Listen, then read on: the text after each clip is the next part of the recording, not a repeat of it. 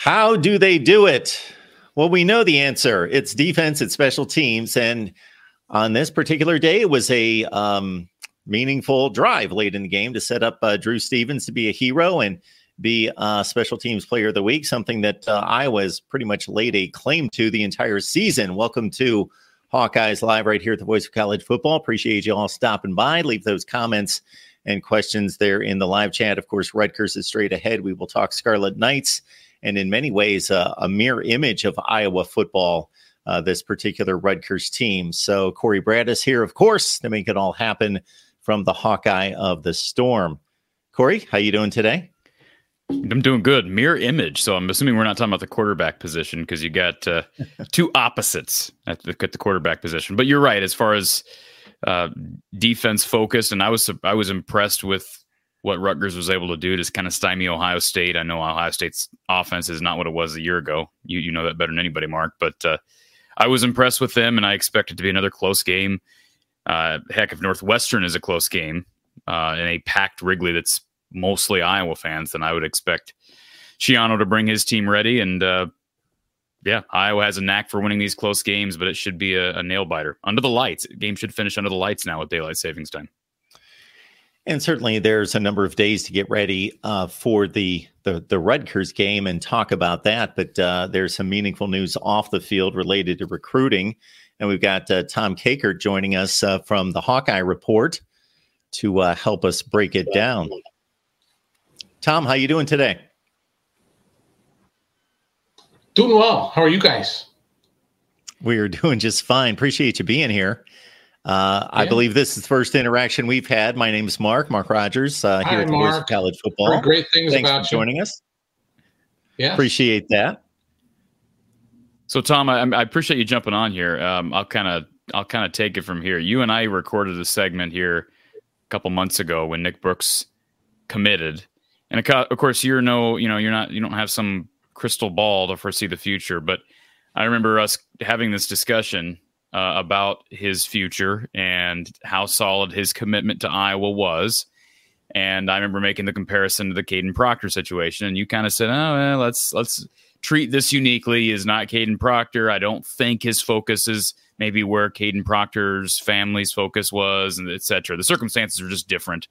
And I'm sure you wouldn't change your tune on that note. But the news today that Nick Brooks is decommitted from Iowa, I think blindsided a lot of people. We knew he came off an official visit to Texas Tech. Were you surprised by this news, and how have things changed within just a couple of months?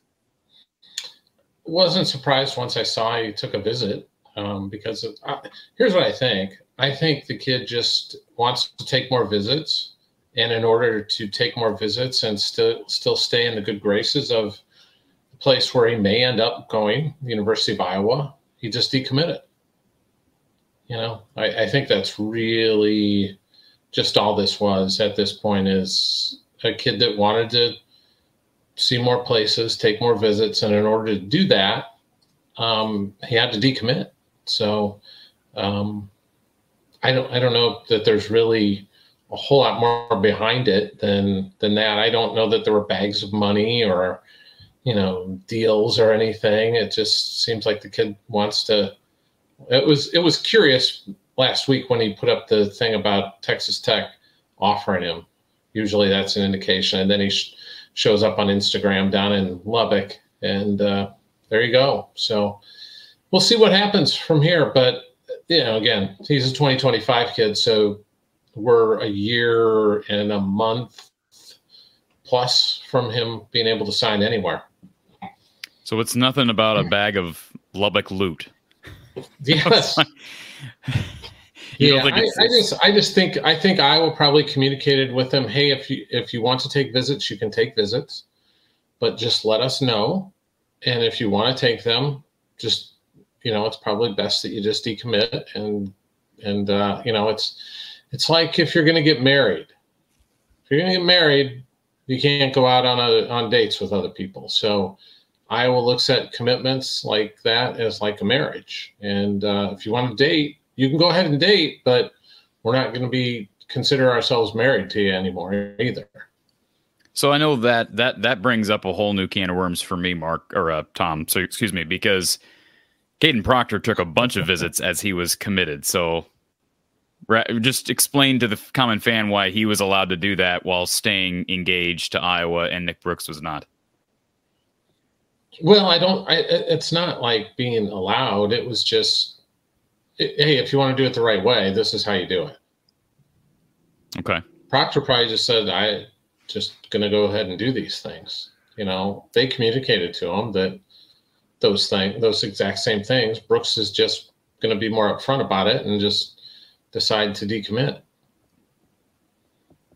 Does that make sense, Mark? Well, it sounds like that there are different standards for different talent levels or something. Maybe I'm reading too much into that, but there seems to be a strong preference toward wanting that commitment to stick at Iowa, and I can certainly respect that, because otherwise, why commit? I've always wondered that. You know, if you're not sure, then don't commit. Mm-hmm. That's the thing I always come back to. If you've got any wavering, it's not like you're reserving your place. If you want to, I use the marriage analogy. Kirk Ferentz uses it too. It's just like, are we holding hands or are we getting married? You know, and if you want to hold hands and you want to go out on other dates, perfectly fine. And Iowa can't prevent someone from doing that. And kids could take up to 10 visits now. And if you do that, that's fine. But we're also going to go on dates. You know, we're going to go pursue some other guys in that class that now that spot's open. And that's probably what Iowa's saying right now is, all right, we'll find some other old linemen that maybe we had already kind of started to move on from because we got this kid committed. Maybe we'll look at guys and see if they're interested in coming on campus and getting visits in. A couple things I just want to add on to this. So I don't know if it was my conversation with you, Tom, or I know we talked to Elliot Clough from the Iowa Rivals site when this occurred, when the commitment happened. But one of you told me that at the time you expected him to take these other visits. Maybe that wasn't you, Tom. Maybe that was Elliot that said that. But again, I go back to that. If he was expected to take the other visits when he committed, what has changed? But I also wonder, is there maybe more of with what happened with Caden Proctor in that situation, maybe a little bit of a different approach to communication from Iowa than prior, just to not have a repeat of what happened with Proctor? Well, I know that Iowa told him when he committed, hey, these are kind of the expectations. If you commit, this is kind of how we view things. We're not going to go out and recruit other guys or for your spot. We're not going to dump you for another guy. You're committed. We're committed. We're going to move forward together. But we also have an expectation that you don't go out on visits with other programs and, potentially pursue those programs or that let those programs continue to pursue you. It's a two-way street, you know. Iowa's not going to do their recruiting anymore. They just consider that spot full or filled, I should say, not full, but filled. And they expect the kid to honor that. And I don't think that's an unfair ask. I don't, but I just don't think they should just don't commit, right. Wait. Yeah. If you're good enough, they'll hold a spot for you. Well, I guess, again, I keep saying two things to follow up on that, Tom. He and I don't want to over dissect this, and maybe I'm known for doing this, but with Nick Brooks, I think it's fair to say, regardless, maybe he ends up back at Iowa. That's fair, and I'd much rather, as an Iowa guy, I'd much rather him make this decision, this announcement now than on signing day or the signing week as Caden Proctor did. But I think it's clear he would not have committed. Like, he's not in the same place he was when he committed. So, we're not saying that. I think it's fair to say you're not saying, Tom, that he's definitely a Hawkeye now, because we felt like when he committed that, hey, if he's taken on these expectations that Iowa has for him, he's a Hawkeye. And now that's in doubt again. And that's the other thing with trying to compare it to Caden. I mean, Caden was right at the end of the process where he was running around Oregon and Alabama. And this kid's, like I said, he's 14 months or, 13 months from signing anywhere. Right. So there's just a lot more time where you can say, all right, let's just slow things up here. Let's call off the engagement. Let's see what's out there, and we can always come back to each other. And I think that's what they're going to do. And Iowa will probably still continue to recruit him, as they should. And he will probably continue to show up at Iowa things, as he probably should. But you wonder, the one thing you do have to wonder about is, was there any damage to that relationship? Or do people just kind of understand now that, hey, this is just how the game's done? And to be honest, since I'm positive that Iowa told him since he took the visit, hey, this is the action you should probably take if you want to continue to take visits, and he's doing that. And he's receptive to this is the way I need to do it. I think there's a decent chance for reconciliation down the road. Do you believe that there's any link, Tom, to Brian's dismissal, maybe some uncertainty regarding George Barnett, anything like that at all, or maybe even Kirk Ferentz? No, I don't think there's anything to that, especially, Brian wasn't really involved in his recruitment. It was just mainly George. And I've not gotten any hint of or whiff of George Barnett's job is in jeopardy at all. I am curious, Mark, I want to get your opinion on this, and we can go back to Tom for one final thing. And we want to, if he's got time to answer a question on the press conference today, great. But yeah, Mark, Tom mentioned, the expectation from Iowa's side, and I understand it, that once you're committed, they don't feel like they should have to continue to recruit you. But I mean, is that fair to you? I mean, I know maybe that makes sense to us, but in this era with NIL and the transfer portal and power to the players, I mean, I agree. A commitment should be a commitment, but reasonably, we all understand decommits happen all the time. Wouldn't it be in your best interest to continue to recruit a player hard, even all the way up to signing day, even if he commits 13 months or 15 months prior to signing day? Well, I think there's a difference between what is fair and what's effective. So I know Dabo Swinney at Clemson is very hard line about he doesn't want any commitments from anyone and will not allow them to. And when I say allow, that's not something that he can enforce, but he's very firm about, don't be taking any other visits once you've committed, because we take that very seriously. Now, is that going to be an effective way to recruit going forward?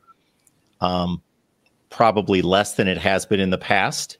And with a coach the level of Dabo Swinney or Kirk Ferentz, they can certainly get away with what others can't because of the level of coach and their reputation and their program. But I would think it's going to be less effective going forward because of all the options and just because of the way the recruiting game is played going forward. And Tom, what I think of when I think of players like this, I think of Caden Proctor, Eno Benjamin. Now I think of Nick Brooks, and those, like, it's not like those guys just proved to be flops. I mean, we don't know. Proctor's, he's still playing his freshman year, but last I knew he was starting. Eno Benjamin was, breaking all kinds of records in the Pac-12. So, I mean, like, is it fair? Like, how do you feel about the critics that would say that's kind of an antiquated way of stubborn way of looking at recruiting if you're Kirk Ferentz? Well, let me clarify something. I don't mean to say that Iowa stops recruiting those kids once they're committed. They continue to recruit them just as hard as if they were uncommitted. So let me just I don't want people to think that, they just get them committed and then they just sit them off to the side. That's not how it works. They're still calling them every week. They're still sending them notes. They're still getting them on campus. They're still going to their schools. They're still doing all of those things that you have to do to recruit a kid. They're not just putting them off to the side. I don't think it really. Fire your question back at me again. Well, I'm just curious. You feel like there's an argument that could be made that it's a little bit antiquated to expect a committed student athlete now just to say, nope, I'm not taking visits, even if Alabama or Texas calls. It is. I think it's a hard way to do business. It's a choice. But I think also tell those kids and their parents, hey, if you want to still engage in the recruiting process, that's perfectly fine. Just decommit. Right. Just open things up. Because if you're going on those visits, if you're dating, you're not married to us anymore. I think it's fair.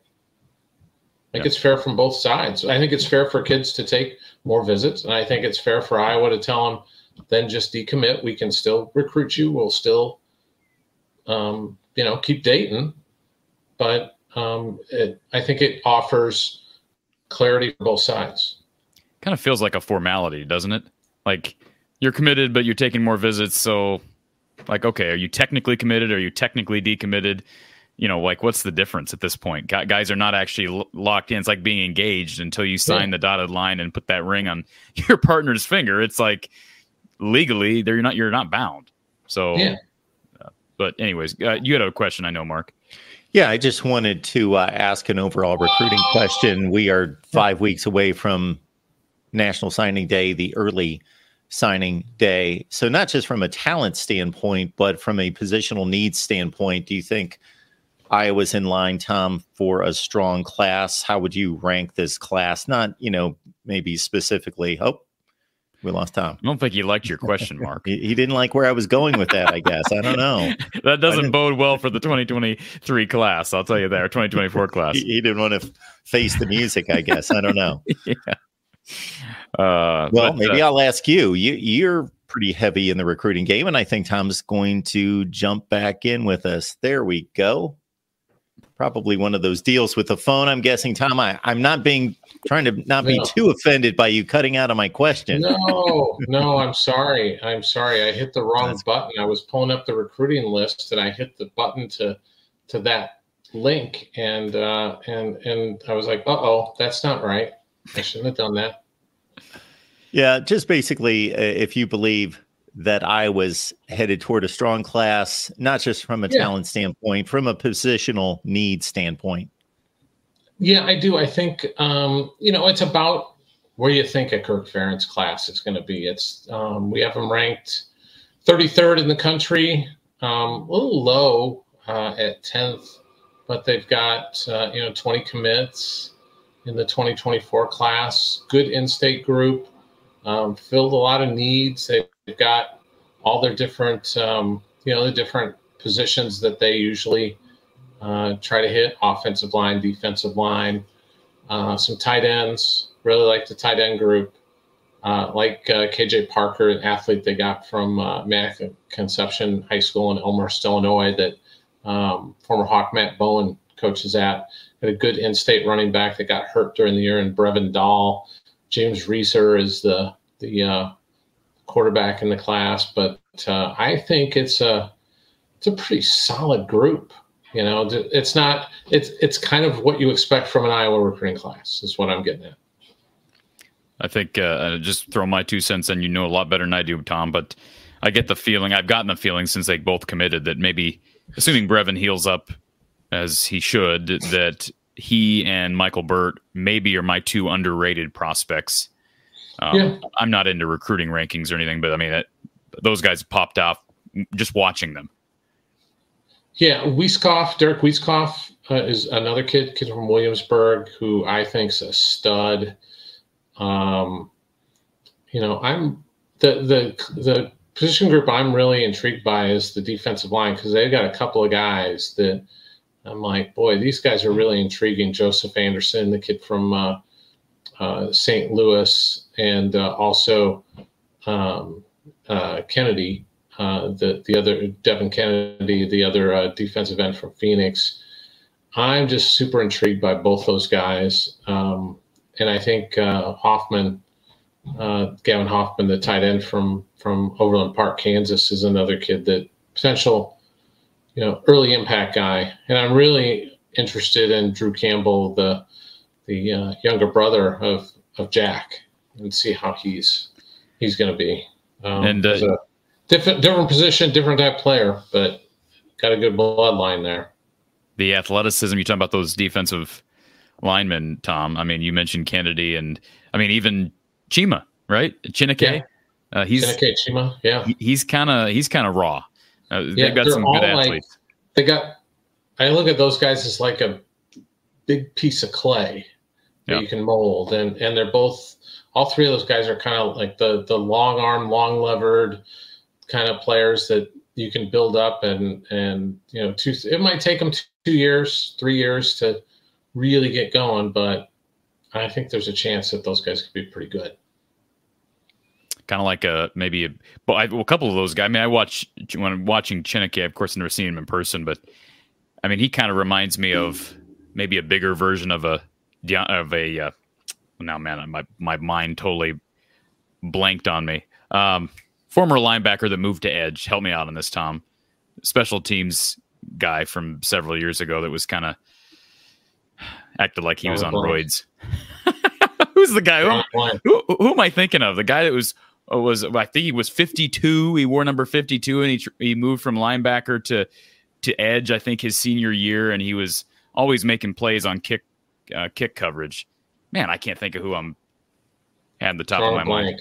Anyways. Drawing a blank. Some of these guys, they remind me more of like Chauncey Golson, just in terms of their frame and length. Bigger, and Chauncey's carving out a really nice career with the Cowboys right now. Yeah, he is. Absolutely. Tom, before we let you go, I do want to ask you, I know you were there in person, and I'm not part of the Tuesday press conferences. Was there anything today to take from Kirk's presser that you thought was of note? I mean, it sounds like, I think the major topics, Caleb Johnson, that's the one that I think most people are intrigued by, why he didn't play on Saturday. And Kirk kind of brought up just practice. We play our best guys. There's no drama there. But, in saying that, you kind of create a little bit of drama because it sounds like maybe he did something in practice, or, the fact that he gets no snaps from being the starter week 1. Apparently he was healthy. That's obviously a question mark. And then, of course, the Cooper DeJean topic. Kirk's not going to probably give us much. I know I think you were the one that asked that question, weren't you? Just about number of snaps he can handle. So what popped off the transcript for you? I think, I had to ask about Cooper because he's just, everybody's curious. How much are you going to play him? How many snaps can you give that kid? And can you use him differently? Can you use him beyond just the little jet sweep motion thing? Can you put him in a wildcat? Could you do that? I knew the answer to that one. Unfortunately, I just had a feeling he was going to shoot down that one for sure. I'd probably have gotten a snort if I would have asked about the wildcat. But I just think you got to figure out ways to get that kid the ball, And I know Kirk rattled off, well, he's on all the special teams and he's on playing every defensive snap and all the things he was just basically telling us, we'll probably throw him out there for a couple plays is what he was telling us today. Yeah. That's my feeling. I think it's great that he played. And I think I agree with you, Tom. The idea of him a Wildcat, we've talked about that as a Wildcat quarterback during our post-game shows, just what he would bring being a former quarterback in high school. I just don't know. Here's what I don't know, Tom. As great of an athlete as Cooper is, and I know there's a fear about injuries, I also wonder if this is not a rip on Brian or Kirk or anybody in this offensive staff. I do wonder, though, if this staff is creative enough to effectively use him, like to actually scheme up ways to get him involved. I do wonder that. Fair. That's fair. I would just put him back there in the Wildcat and have him run a couple RPOs or just to kind of run to the edge, maybe step back and fire the ball down the field and see what happens. That's what I would do. But it's not like the offense is blowing the doors off the building every time it goes out there, right? Really, is there something? There's only one way to go for the Iowa offense, right, Mark? There's one way, and that's up. That's it, unless they add more FBS teams next year, I guess. Which is possible, right, Mark? Yeah, so that's possible. But I'm not sure adding more teams would raise Iowa's rank. Well, that's what I'm saying. They can go down. Yeah, they would go down further. They could go to 135. Yeah. Well, I'm looking at 10 or 12 plays. You use him maybe 10 or 12 plays, and that doesn't mean he gets the ball 10 or 12 times. No. That means you not only utilize him maybe for 3 or 4 of those, but you create tension for the defense, knowing there's a reason he's on the field, and maybe it opens it up for somebody else as well. Yeah. I don't know. It's just, I was just talking to somebody today, and I'm like, they're one bad call. This team is one bad call away from being a one-loss team this year with like a historically bad offense. And the last time I had to look it up this week, and it was after the week. The last time they're like 225 yards, I think, per game total offense, which is just unreal in this day and age. And it's like they defy gravity. But the last time they had an offense that produced this low was the Bob Cummings last year in 1978, and that was 222. Last time they were under 220 yards was Frank Lauterburn's first year in 1971, when they averaged 217 yards per game. And that year they won one game. Even in the Lauterburn 0-11 season of 73, they were still able to get 247 yards per game of total offense. So Tom, go ahead. I was just going to say, in a day and age, if we went through the averages of yardage per game, is considerably less than what it is now. Yeah. And so if you like prorated it, like to inflation or whatever, it's probably 150 yards per game. Yeah. So today's 220 or 230 back then. Yeah. Yeah. So it's just, it is unbelievable that they're able to do this. Can I ask you? I don't know. I don't know how they do it. I even asked Kirk, I'm like, how do you guys do this? I asked him that today in the press conference. I'm just like, you play these games and it's like 10-7 and you seem to win all of them. And I don't know how you do it. It's like playing poker, and every time like the river card turns over, it's in your advantage and you win the hand. I don't know how you do it. Can I ask you, Tom? I'm curious. Flash me back to the Greg Davis era for a second. Sure. Because, I mean, I remember that era vividly, and everybody complained about the vertical. GD. Yeah, it was GD. I'll let you guys figure out what the first GD was. But Tom, Davis. The horizontal passing game, and everybody always complained about it, and I understand it wasn't always pretty. But what's different? How is this different? How is the offense the last 3 years been any different from that, if not worse, much worse? Yeah, it's not. And I always say this about Brian. Brian's first 3 years weren't terrible. No, they weren't terrible. They weren't terrible. They were above average for an Iowa offense, scoring points. They were able to do things, but he also had T.J. Hawkinson. He had Amir Smith-Marset. Noah Fant. He had some talent.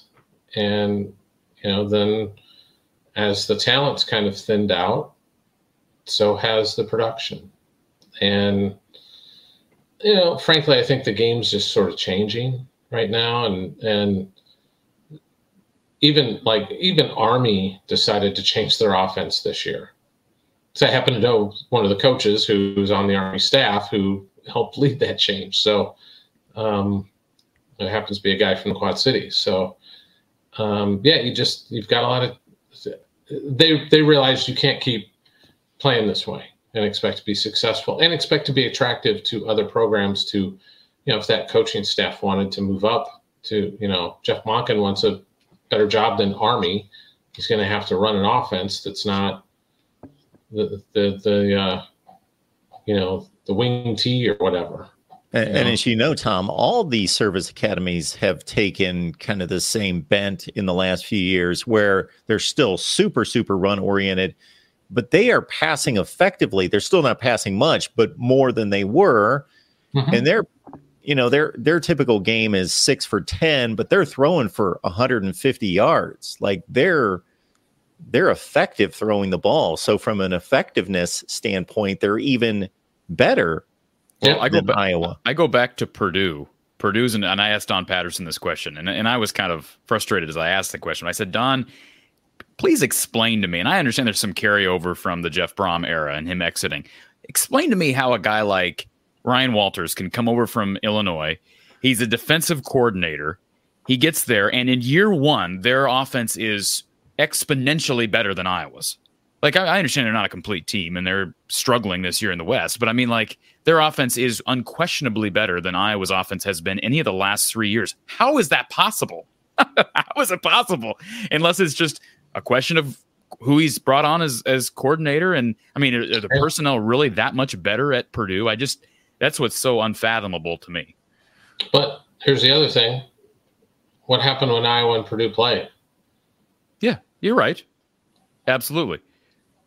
Yeah. And that's what the bottom line is, the bottom line. And, that's and I'll say this too. You look at, and Kirk Ferentz will say this. I'm 100% sure when we have discussions with him after the season about the offense and kind of the bigger picture things that we tend to talk about, he's going to bring up Wisconsin and how they have struggled this year on offense. And they tried to do this, the pass offense and everything, and it just has kind of, I don't say flopped, but it hasn't gone as planned. Now, part of that, Tanner Mordecai's hurt now, but his haven't gone well. Yeah. Yeah. So on Saturday, Tom, though, I was going to see a team in Rutgers that has a very limited offense, but from an effectiveness standpoint, it's like Iowa on steroids, and it's still not a good offense. Yeah. Kirk Soraka is he's a really good OC. I know he didn't have a great run at Penn State, but at Minnesota with PJ Fleck, he was really good early on, and he's had some success. Frankly, I think the Rutgers game is the toughest one left on the Iowa schedule, just because I think Schiano is a really good coach, and he's kind of built a better culture there than there is at Illinois or at Nebraska, that's more identified with him. The question is, will Gavin Wimbush throw critical interceptions like he did at Wisconsin and like he did against Ohio State that essentially flip the game? And if you can avoid those plays, they got a chance to win in Iowa City. If he throws that interception to Cooper DeJean and he takes it 90 yards, then guess what? Iowa's probably going to win. Real quick, so Hawkeye fan in the chat says, Corey, you do not understand football. It is about winning and not if they have some offensive plays. Appreciate that, Hawkeye fan. Always appreciate his opinions, his or her opinions. But anyways, I'm going to give you – we can talk about Rutgers, and obviously that's the week. And then I know we've allowed you to drift off into the 5 o'clock hour, so I apologize for that, Tom. Yeah, I've got to jump on a radio show here in about 2 minutes. So okay, let me ask you one final question. We'll cut you loose. Everyone's talking about OC changes. Obviously, we're going to have a lot of time to talk about it after the season's over. I'm going to give you 3 names. You tell me which one is most likely to be considered by Kirk Ferentz. And I'm not going to go Grubb because I think that's a pipe dream. Joe Moorhead, Nate Schillhouse, or Andy Ludwig. Which one is most likely to be in consideration by Kirk, do you think? Andy Ludwig, and it's not even close. Okay, why do you say that? It's got a relationship with him. Okay. They know each other pretty well. There you go. So I would think that's, and I'm not sure he'll take it, but there's at least a relationship there. Tom, appreciate you joining us, HawkeyeReport.com. We'll talk to you Saturday after the game. Okay. Thanks, guys. Thanks, sir. Tom. Wisconsin, by the way, is 76th in total offense at 375 yards per game. So that's about, 140 yards per game above Iowa. If Iowa had Wisconsin's offensive production, they'd be, the bad call wouldn't have cost them and they would have played a pretty respectable game at Penn State. They'd be in the college football playoff hunt. Yeah, they'd be 8-1, and they would have lost to Penn State, sure, by 10. Let's be honest. Even if they got beat 31-0 to Penn State, we both said this, that they'd be in the playoff hunt right now if they had a swinging chance in the Big Ten title game. If they go 12-1 Big Ten champions, it's going to be hard to keep them out, but they can't because of who they get to play. Yeah, correct. And who that one losses to. I love this OC conversation, Mark. Every day I think I have more. I had an interesting thought today, and I actually brought it. I'll admit I brought it up. I was on the phone with Coach Patterson this afternoon, and I actually brought it up to him. So I won't share what he said on it. But I know Kirk really likes Liddell Betts. I really like Liddell Betts. He's been coaching running backs now at Iowa for several years. I think that's been a healthy room since he took over.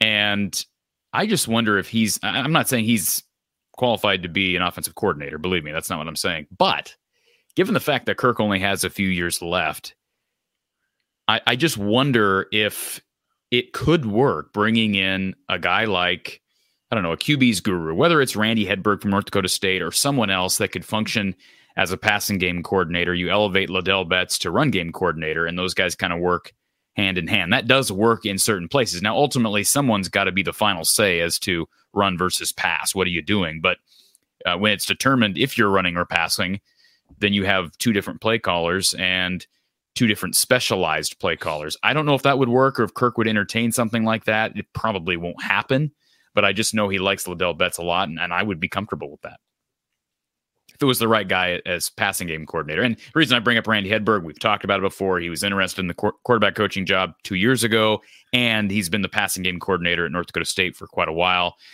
Was responsible for, helping three different players at North Dakota State, translate to being 0 to 3-star quarterbacks into NFL guys who are still playing in the league. Carson Wentz just signed with the Rams today.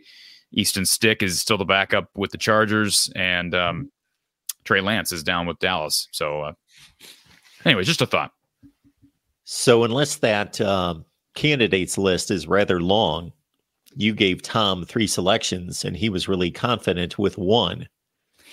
Yeah, I didn't. I have not done enough research on some of these guys. I know, like his crew, on 3's crew, HawkeyeReport.com, they do a great job, and I know they put out some early candidates for the job potentially. So if obviously, Tom thinks that Kirk's going to go with someone he knows.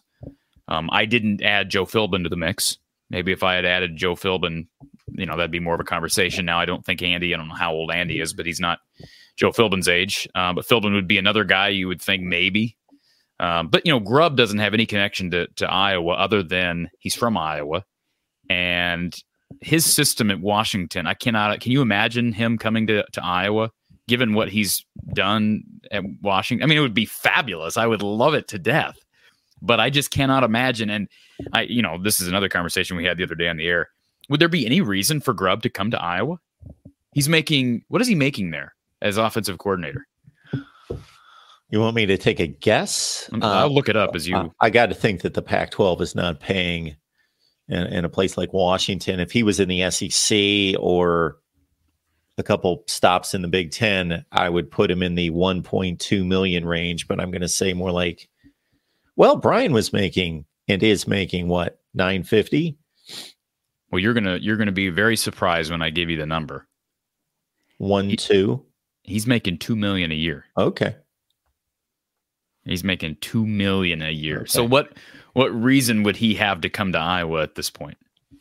And I have a hard time imagining him not getting some Power 5 offers, head coaching offers by the end of the year anyways.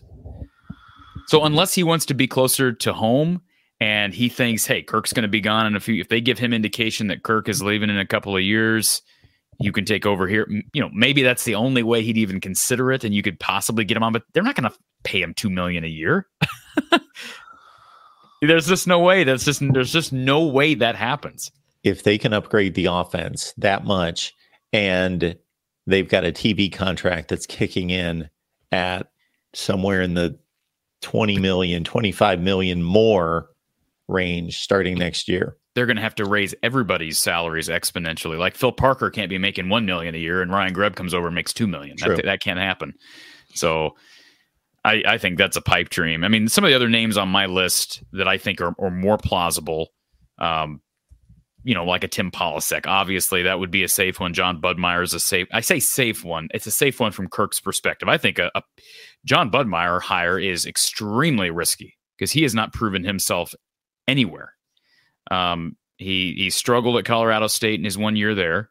He was the quarterback's coach at Wisconsin, and their offense was not great when he was there. I mean, they had decent quarterback production, as I understand it, when he was coaching quarterbacks, but he hasn't proven anything at Iowa. Quarterback play has been abysmal since he came here. And it was abysmal before, but it certainly hasn't been better since he got here. So that's a risky hire. Paul Chryst, to me, is a safe hire from Kirk's perspective and from my perspective. And that'd be my most comfortable choice at this point, given how Kirk wants this offense to look. Yeah, I just looked up an article with the 10 highest paid coordinators in college football. I'm not seeing. Anyway, that's about 6 months old. I don't know what. They have a couple over 2 million, but yeah, he's in rarefied air. Yeah, and Mikey Mike in the chat says Tim Polasek would be my choice. I'm not averse to that. I just know Tim Polasek. I've been told on good authority by former players that his coaching style is so much different than like what George Barnett's coaching style is. And let's be honest, George Barnett hasn't blown the doors off this offensive line group since he got here. But I don't know. I mean, he's been successful. He's a yeller and a screamer. And not saying he's another Chris Doyle. I'm not implying that. And I'm not saying I have anything against Chris Doyle. But there is that aura about who Chris Doyle was and how he coached as a strength guy at Iowa. Do you bring in a guy who maybe is a little bit like that? I'm not saying he is another Chris Doyle, but you get what I'm saying. I still think we're only 3 years removed from that whole controversy. We're 4 years, whatever it's been. And we're, a few months removed from the lawsuit finally getting settled. So my guess is they're going to bring in somebody like a Paul Chryst who's seasoned and is older. My guess is Kirk doesn't bring in some young gun like everybody wants. Or if it is a younger guy, it's going to be someone that Kirk is really, really familiar with. And he's certainly familiar with Paul Chryst. So, yeah, maybe he can bring in Parker Hesse. Look at Eric Potter in the chat. Okay. Let's bring in Parker Hesse. Former defensive end turned tight end in the NFL, Mark. Yes. He's ready to go into coaching. I think he's doing rather well himself right now. How about Nate Shieldhouse? What do you think about that idea? I think that everyone on that list is successful to a large degree. So Nathan Shieldhouse, yes. I think that'd be I think absolutely. I think they should entertain Nate Shieldhouse. Absolutely. I mean, it's worth a phone call. And I know maybe Kirk wouldn't do that. It's kind of like maybe he views it kind of like trying to poach from someone in your conference because they are a team they play every year at Iowa State. But I wouldn't care. I'd go give him a call and say, hey, what's your interest level? I know Nate Shieldhouse is a young family and I'm sure enjoys living in Ames, but Iowa City's a great place to live as well. Probably a pretty good place to raise a family. And he has coached several positions at Iowa State. And this year has not been great, but it hasn't been terrible. They've improved in certain facets. It's his first year there. His dad played at Iowa. He's familiar with the Big Ten because he was a quarterback, very successful quarterback at Illinois. Great guy, I can tell you that. Great guy. I think it'd be an interesting one. And you stick it to the rival. Absolutely. The process. Yes. And you stick it to Illinois. Yeah. You stick it to Illinois because they stuck it to Iowa with the hire of Brett Bielema. See, what goes around comes around. It's completely fair. Iowa was not looking for a coach. They didn't stick it to Iowa by hiring Brett Bielema. He's an Iowa guy. He's got an Iowa Herky tattoo, a Tiger Hawk tattoo on his leg. He kisses it every night he goes to bed, Mark. He already coached at Wisconsin. Well, yeah, he stuck it to Iowa at Wisconsin. So did Barry Alvarez. But I'm just saying, If you're Iowa, you can stick it to Iowa State and you can stick it to Illinois. What was Illinois like during that? Remind me, because I remember Nate Shieldhouse playing at Illinois. Yeah. Was that the before or after? That was after the Juice Williams era, Yes. wasn't it? They were in the, they were bowl teams. They were barely bowl teams. But he was a good quarterback. He put up good numbers at Illinois. He was good. He would have been mid-tier Big Ten. Better in a better system with better pieces around him. I think that's fair. Yeah, he was a good player. I'm going to go scrambling to find his numbers. Every time I get into a conversation like this, I want to know, okay. Because, I watched a lot of Nate Shieldhouse. But I'll tell you his numbers right here, Mark. He was had a career completion percentage of 63%, threw for nearly 8,600 yards. Had a career passer rating of 130. He was his senior year. He had 21 touchdowns to 13 picks. For his career, is 55-37 touchdown interception ratio. Let's see. He threw for 3,300 yards his senior year. It's obviously very productive in 2013. Yeah, he was a mid to higher than mid Big Ten quarterback. Yeah. And as we know, just because a guy's a great player doesn't mean he's going to be a great coach. No. And there's exceptions to that rule. It appears that Deion Sanders is a pretty good coach. It appears that way. But a lot is thought of Nathan Shieldhouse as a coordinator and as any quarterback's coach. Well, he's a young guy. He's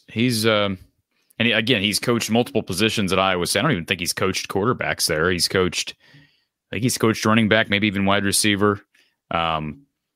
So he has a good understanding. And, that's the other thing. If Iowa wanted to really get creative with this hire, they could go out and get rid of Kelton Copeland. I know this. We're talking about people's lives here. When I say get rid of them, you know what I mean. We're talking about business here. You move Kelton Copeland to the side. That you ain't getting it done at receiver. Bring in a guy like Josh Gaddis. Bring in a quarterbacks coach. Have Josh Gaddis coach receivers. Bring in a guy who's solely focused on the quarterback position. You could do all kinds of mixing and matching if Kirk really wanted to be creative. But as Tom said, that's just not how Kirk operates, especially this late in his career. But I do think the idea of bringing in a guy like Grubb, if you could afford a guy like Grubb and tell him as the administration, hey, Kirk's only going to be here 3 more years or so, you are going to get a shot at this job because Phil's not going to want it in 3 years because he's probably going to be ready to retire, and Bob Stoops ain't going to want it, and Mark Stoops may not want it at that point. I think that is feasible for a young guy, not just Grubb, but somebody else. They could potentially land somebody big. I just don't know that Kirk would accept that at this point because it may mean a significant change in philosophy. Yeah, you wonder if Kirk is more adaptable because it's at this stage in his career that he may be open to that, or he would be less open to that because as people get older, they typically want less change or are less apt to change. As you've gotten older, Mark, do you have to have your lawn mowed on a certain day and at a certain time? And when you don't get it mowed at that certain time, your blood pressure goes up and you just can't deal with life? Well, I'm not quite as old as Kirk, number one. I know. I may be looking at today in particular, but yes, I think that as people get older, they get set in their ways. So I'm probably set in my ways in certain ways that I don't even recognize. But mowing the lawn, no, that would not be one of them. Or what time I have to have dinner or anything like that. No. Yeah. So I will just say about this Rutgers game because we are running out of time, and we will be posting a video here with the USA Today Rutgers Wire guy, so people can be looking out for that tomorrow. But I think these teams are very similar. I just have more confidence in Iowa. They're at home. I have more confidence. I would say, I would put it this way, in a nutshell. The offenses, the way they operate, the way they try to execute, extremely similar. Rutgers, on a scale of 1 to 10, if the Iowa offense is a 1.5, then Rutgers is a 3.5. Still not a good offense, but it's much better, much more functional than Iowa's. However, Rutgers has a really good defense, but is it Iowa's defense? No, it is not Iowa's defense. And then I think the tipping point is Rutgers has adequate special teams, and Iowa's elite on special teams. Right. So I think it's going to be a good game, but I'm pretty confident Iowa's going to get the job done when it matters. And we've said it before, I'll say it again. Iowa's offense will allow most teams to stay around, to stick around and have a shot. But Iowa's defense will give Iowa a chance to stick around in almost every game, except when you play someone who's just elite in basically in every category, like in Ohio State, Penn State, Michigan. We've seen that in recent time. Iowa doesn't get blown out by anybody else. They really don't. No. And it's just because of how they play. Like that defense in Wrigley this past Saturday. Don't get me wrong. Northwestern is still Northwestern, but they've made explosive plays this year. They scored 21 points against a Minnesota team that beat Iowa a couple of weeks back. They're more capable on offense than I would have expected under an interim head coach. So, I mean, Iowa just made them look completely incapable. Like it was just like, now they did score the one touchdown. They got a couple of short fields. You probably saw the goal line stance. It seems like weird things happen when Iowa plays at Northwestern. 2 years ago, you had the protesters. This year, you have the cavern of a, you know, I mean, what was going on with that cavern? I mean, I know it was under the dugout, but why was the ground that soft? I don't understand how you can have basically look like a shovel had dug. How can you even play on that? I thought they were going to have to move to the other side of the field for safety reasons. They kept them down there. And Iowa's goal line stance was really impressive. And then Torrey Taylor had a bad punt. And really that's what it came down to. It got Northwestern back inside the, I think, 25-yard line. And, you know, at some point your defense can't just continue to, you know, forever hold a team outside of the end zone. But boy, that defense is good. And people early, this is one area where I will proudly say I was right, and a lot of people on this were wrong, because after week 1, people said, oh, this defense is not what it was last year. They've taken a step back. It's good, but they've taken a step back. And I said, I don't know about that. I have a lot of trust in Phil Parker, and I know Jack Campbell's gone and Seth Benson, and they didn't look great against Utah State. They are every bit as good as they were last year. I'd love to look at the numbers, but Cooper DeJean is better than he was last year, and Jay Higgins hasn't missed a beat. I mean, if Jack Campbell's better than Jay Higgins, sure, but it's not as big of a gap as people think. And believe me, if you give me an option between Seth Benson and Nick Jackson, I'm probably taking Nick Jackson. Even though I really like Seth Benson, I think Nick Jackson's upside, athleticism gives him that notch ahead. And you know, a lot of guys in the back end are older, and they got Jamari Harris back, who gave up a touchdown Saturday, but for the most part, it's been very good. Made the game-winning tackle on Saturday as well. I think this defense is every bit as good. And they're doing it without Noah Shannon, who the NCAA still can't get that decision right. He's practicing with the team, but they have not gotten word from the NCAA. So I expect Iowa to hold Rutgers down. But if Rutgers can find a way to score 2 touchdowns, and that is possible, we've seen teams beat Iowa in low-scoring affairs. If they can get to 14, they probably win. That's the honest truth. If they can get to 14 points, they probably win this game. I saw the over-under was open at like 28.5. I think it's up to 29 now. Iowa favored by 1, which basically tells me, hey, this is on a neutral field. Rutgers is actually a favorite, so I'm a little surprised by that. But, boy, you know, at some point, you can't go any lower on these lines, right? Like, they're not going to open any lower, and yet they've all hit the under. Yes. They're all going to hit the under. Except Michigan State, and that's because they took one to the house, Cooper DeJean, late in the game. Yeah, but I mean, like this past week, everybody, the over-under. What was the over-under against Northwestern? Was it 30? Was it 28? Yeah, 30. Okay, and what was the final total? Was 17? It's crazy. So it's just, it's amazing. I really want and can't wait to see them play a really good offense, which they will play in the Big Ten championship game, a really good offense. I don't know if they're going to play an elite offense. Ohio State's not elite this year on offense. Michigan could be, maybe. They're actually not churning out the kind of rushing yardage. They're actually struggling on the ground. Because the best offense that Iowa has faced would be Penn State. Probably by far. Penn State put up 31 on them. But again, those games don't ever tell the full story of Iowa's defense. They just don't. When you watch the game, you realize how bad the offense is and how bad of a position it consistently puts the other side of the ball in. There was 10-0 at halftime. They were in the game. Yeah. But I'm making the point. Penn State's not that good on offense. Yeah, they're okay. But Iowa's defense, we all can agree Iowa's defense was really, really good last year, and they gave up 50-some points to Ohio State on the road because of the same problem. Sure. Yeah. So I could see them going to Big Ten championship game giving up 30 to 40 points. I feel stupid saying that, but that's a reality when you play with this type of an offense. I mean, they don't have an offense, Mark. They do not have an offense. Deacon Hill is throwing for like 30 yards per game right now. That's literally what the offense is. He's throwing for like 30 yards per game. Now, the only play I saw on the final drive was the shot to Caleb Brown, his first catch of the year. So if he transfers, he made one big contribution to the team to lead to a game-winning field goal.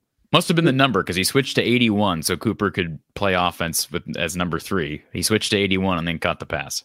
So they did drive at that final drive. They went about 40 yards, something like that. Yeah. So it was a reasonable drive. That was the most explosive play, I believe, in the game for either team. Yeah. And it was a nice throw, nice catch, and Caleb Brown made a nice move after the catch and got a few extra yards and put him in position. And I said it. You can ask anybody who was watching the game with me, Mark. I said when they got to the 40, I said, it's over. Drew Stevens is going to make this field goal. And you watch him from 52. You watch that field goal, Mark. Have you ever seen a straighter field goal? Like that thing was, they were lined up in the center of the field, and that thing never just straight line. I don't know how a kicker does that. Yeah. It was an incredible kick, but that's what he does from 50 plus. It was. All right, folks, we appreciate you being here. Hawkeyes Live, 4:30 Central each and every Tuesday with Corey. Of course, basketball season is starting, so join Corey more often than usual now from the Hawkeye of the Storm for football and men's and women's basketball coverage there. I've got a college football playoff watch party with the rankings being revealed tonight for the second time, if I could make it through. And we will watch it together and analyze the rankings. Expect a few small minor shifts. We'll see if Ohio State did enough to maintain a number 1 ranking.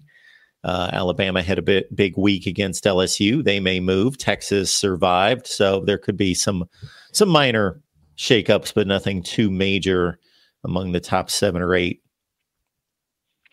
Well, Mark, we'll look forward to that. And Iowa basketball, men's basketball tips off tonight. I will not be doing a live postgame tonight, but we'll have a reaction to that and postgame coverage moving forward with Coach Close. And women's basketball in full swing. They won by 60 last night, and they'll play a huge game on Thursday against Virginia Tech. Both those teams, of course, were in the Final Four last year, so that should be fun. And lots of Jason in the chat. Yes, I will not have live post game with Gary tonight, but stay tuned. It'll be here quickly. But we'll be recording some post game reaction. I won't be watching the game live. I'll just admit that's why I'm not going to be going live for the post game. I've got another engagement. So, but plenty of stuff on the horizon. Excellent. And keep in mind, everyone, if you want to catch the audio from these live editions, you can do that from the Hawkeye of the Storm on your major audio platform of choice. And we will see you all back here next week. And again, I will take your calls at 7:00 on the main channel for the college football playoff rankings. All right, Corey, thank you as always. Talk to you next week.